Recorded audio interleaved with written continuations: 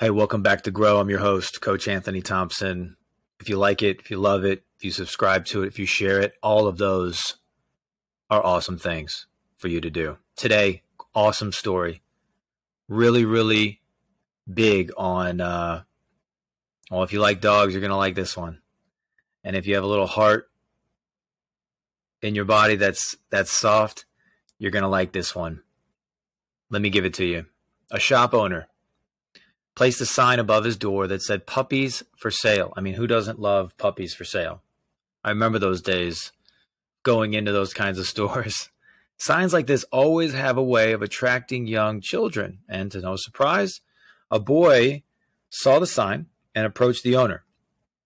"How much are you going to sell the puppies for?" he asked. The store owner replied, "Anywhere from $30 to $50. Now, this is way, way, way a long time ago, so you can see inflation has hit. The little boy pulled out some change in his pocket, said, "I have $2.37. Can I please look at them?" The shop owner smiled and whistled, and out of the kennel came Lady, who ran down the aisle of his shop, followed by 5 teeny, tiny balls of fur. One puppy was lagging considerably behind. Immediately, the little boy singled out the lagging, limping puppy and said, "What's wrong with that little dog?" The shop owner explained that the veterinarian had examined the little puppy and had discovered it didn't have a hip socket. It would always limp.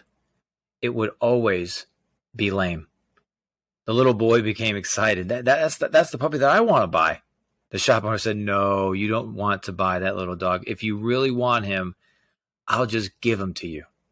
The little boy got quite upset. He looked straight into the store owner's eyes, pointing his finger, and said, "I don't want you to give him to me. That little dog is worth every bit as much as all the other dogs, and I'll pay full price.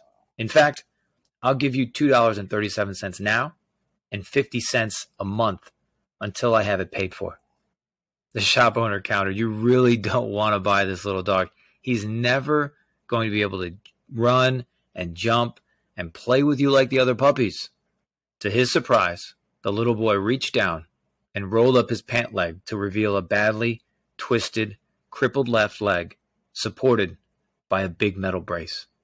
He looked up at the shop owner and softly replied, "Well, I don't run so well myself, and the little puppy will need someone who understands." Think about that. Think about how the perspective of life can change so quickly. The power of a story. In your own life, business owners, entrepreneurs, professionals, listen up here.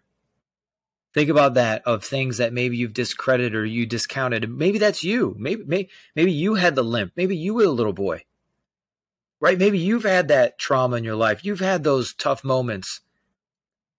Are you recognizing some of that in somebody else? Can you go and grab somebody else to help them grow, help them learn, help them become and feel valued? And the power of that value, the power of somebody believing in someone else, that is inspiration. That is what the scriptures talk to us about. What did Christ do for you and for I? When we were yet sinners, he looked upon us and took us on and said, "Yes, I want that. I want that one. Yes, they're lame. Yes, they're broken. Yes, they're all of those things." And what did he give? A miracle for each and every one of us. That is the challenge for you and I today. One, recognize the miracle that you and I have been given in the Word of God, in Christ, in your spiritual life. Two, how can you replicate that in another? How can you find value in another? How can you help and save and reach out and do those things for someone else? That's the challenge.